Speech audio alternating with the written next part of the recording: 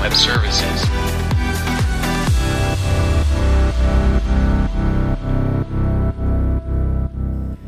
Welcome to the Cloudonaut podcast. We are your hosts, Andreas and Michael Willig. This podcast is all about AWS and gives you insights into our day-to-day work with AWS. This is episode number 70 and we are recording this on February the 9th in 2023. In case you're watching this live on YouTube, feel free to ask your questions in the comments. You can also reach us on LinkedIn, Mastodon or via email. You find all the details in the video or the show notes.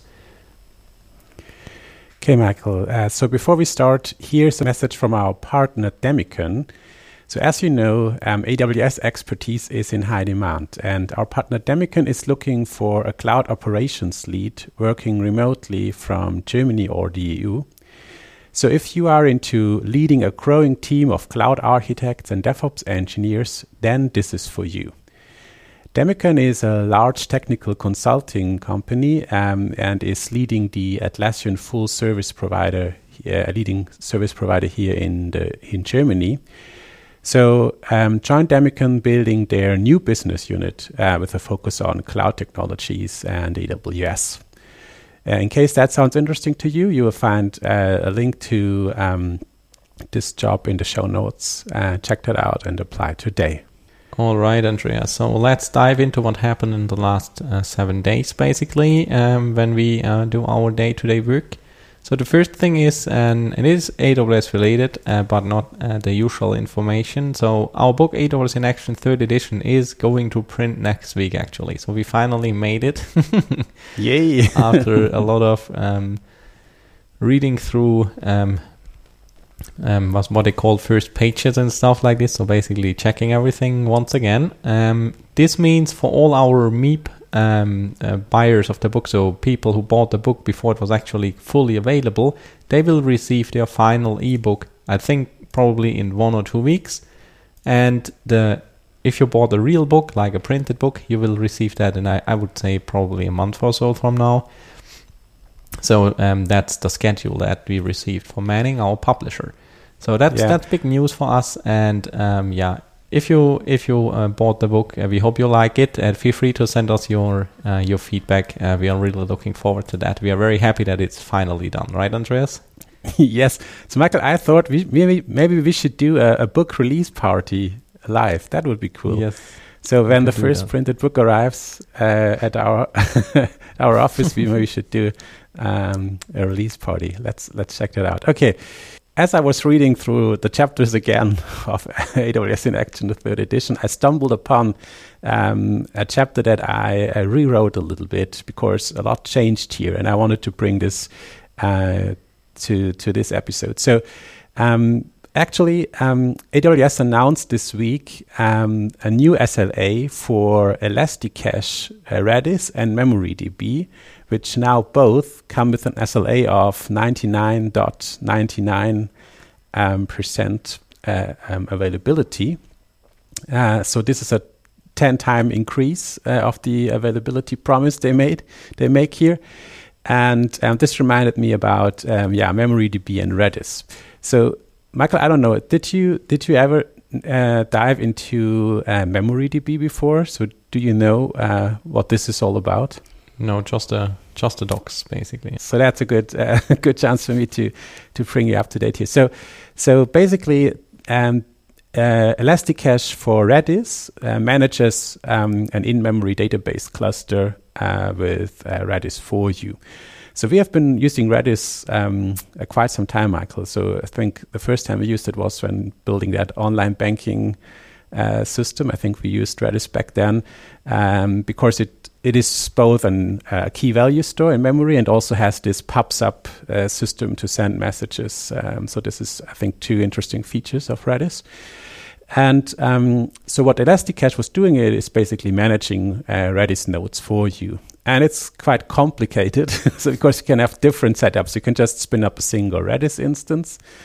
You can spin up multiple Redis instances, and then you have the option of having multiple shards or just having replicas. So basically you have a lot of different options there. It's quite quite complicated to get your head around this. And but one thing with ElastiCache for Redis is, so by nature, Redis is an in-memory database. And Redis itself, it also writes, I would say, kind of a transaction log to storage. So you can also enable that persistence option. But ElastiCache for Redis is using that feature. You can use it to basically restore your cache, but it's not intended to be really a first-class database that you rely on for persistence.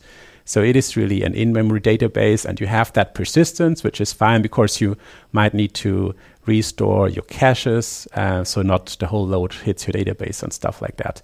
But it's not really intended for being the only source for persisting your data. Yeah, that's an important thing to know when architecting stuff.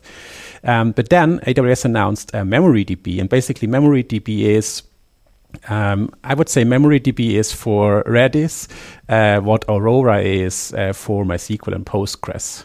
So it's a proprietary implementation of the Redis database protocol, basically. And it uses a persistent transaction log. So here you can rely that when MemoryDB has basically acknowledged your write, it gets persisted to this distributed transaction log, so distributed among multiple availability zones by default.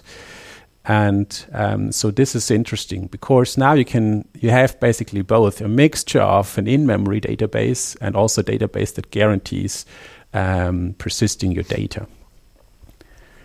And I think that's quite cool. That's the most important thing. And what you get with that is, for example, one important thing is the replicas. So you have one primary node, and then you can have replica nodes distributed among availability zones, and they all basically work on the same transaction log, distributed transaction log. And in case the primary node fails, a replica node just picks up based on the same data that has been stored in the transaction log, and so you don't have any data loss or anything by switching from a primary node to a replica node. So that's interesting. And yeah, I think also just the idea that you have a persistent data replicated among data centers, but also you have it in memory. So it's we have really low read latencies and still benefit from the persistence. So I think that's a really cool thing to keep in mind when architecting for AWS. So either things like a shopping cart, a session, stuff that you do not want to lose, but it's also for an advantage to have that in memory to read it fast. So this is a good thing here. I think the difference. So when you compare it to Redis, the standalone Redis with ElastiCache, the difference is, of course, writing data takes longer. So you have a milliseconds latency when it comes to writing data and microsecond latency when it comes to reading data. So compared to just writing it to memory, of course, it's a little bit slower to persist it to storage and then replicate it to other nodes. But also keep in mind the replicas are still eventually consistent. So reading the data from the replicas is eventually consistent. So basically that could be a good option for like read-heavy workloads where you still want to benefit from the in-memory aspect and the writes are not so. And of course, it also is for workloads where the whole thing fits into memory. So you need to find an instance type that. So I haven't looked up the numbers, but so there's definitely an end to it where it no longer fits into memory. But yeah, other than that, so I don't know, shopping carts, maybe even product data, stuff like that could go in such a database. Yeah. Okay, Andreas. So I was working on one issue that I have for quite some time, and I explain it like this. So there are tools that run in some AWS accounts that just automatically tag all the new resources with some tags. So for example, the user that created the resource, maybe the timestamp, things like that. But this approach does not really work well with infrastructure as code, right? Because what we all learn when we start using infrastructure as code is that out-of-band changes are bad because they kind of, you shouldn't change your infrastructure from the outside and not using your infrastructure as code tool. So the problem is, in some large organizations, there is kind of an enforced way of tagging that is just auto-applied to all the resources. And now every time you run Terraform, it will just remove all the auto-added tags because it truly believes that this is not how the infrastructure should look like because it's not in my Terraform file. So I am going to delete them. And then the other tool might notice that, and then they just re-add the tags, and then there's kind of a back and forth between the tools, and you kind of see lots of changes in your Terraform plan that are not really necessary. So one solution for that problem is, and it took me some time to actually find that, because you can exclude certain attributes in Terraform from causing changes to the resource. So you could, like in every resource block, you could ignore changes to specific tags, for example. But this is, of course, a lot of work, because if all the resources are automatically tagged, you have to copy that block to all the resources. So it turns out that you can have something like a global exclude of some tag keys by configuring the AWS provider in Terraform.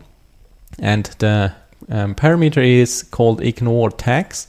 And you have two options here. You can either specify the tag keys, like the whole tag key, or you can also specify prefixes of tags.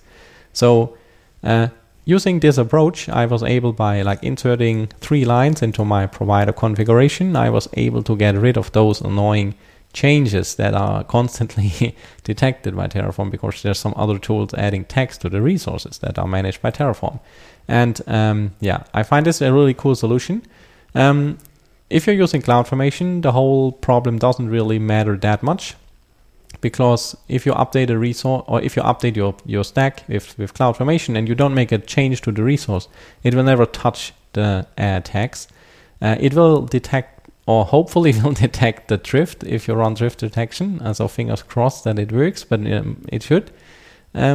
But there's no real way to solve the problem with CloudFormation. So if for any reason you change tags, then likely you will override the existing, or the out-of-band added tags. So this is something that you really can only do with Terraform, as far as I know, at least. And it is really helpful in this situation that I described. So I wanted to share that. I do have one question. So I configured the AWS provider with ignore tags, but this is basically it is a list of the prefixes it should ignore. Can I also have it the other way around? So basically, only specify the tags that I use myself in my configuration. That would be even more interesting. You know what I mean?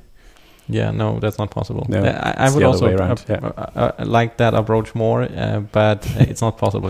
Because I don't have control over all the tools that are adding tags to my resources, but I have control over my code, and I know which tags I am adding. So that will be Terraform.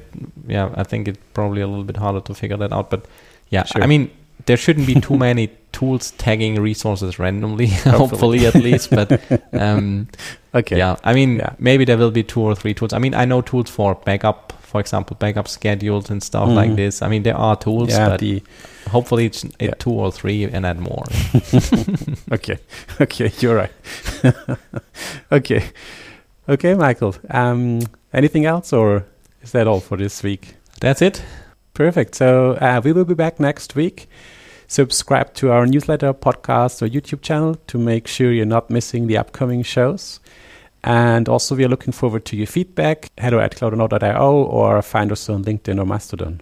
Yeah, and we also want to thank our supporters who make the show possible. And you can please consider becoming a supporter as well. So there are basically one-time and recurring options. So check out the video description or the show notes to see the details. So thank you very much for listening, and we will see you next week. Yeah, thanks. Bye.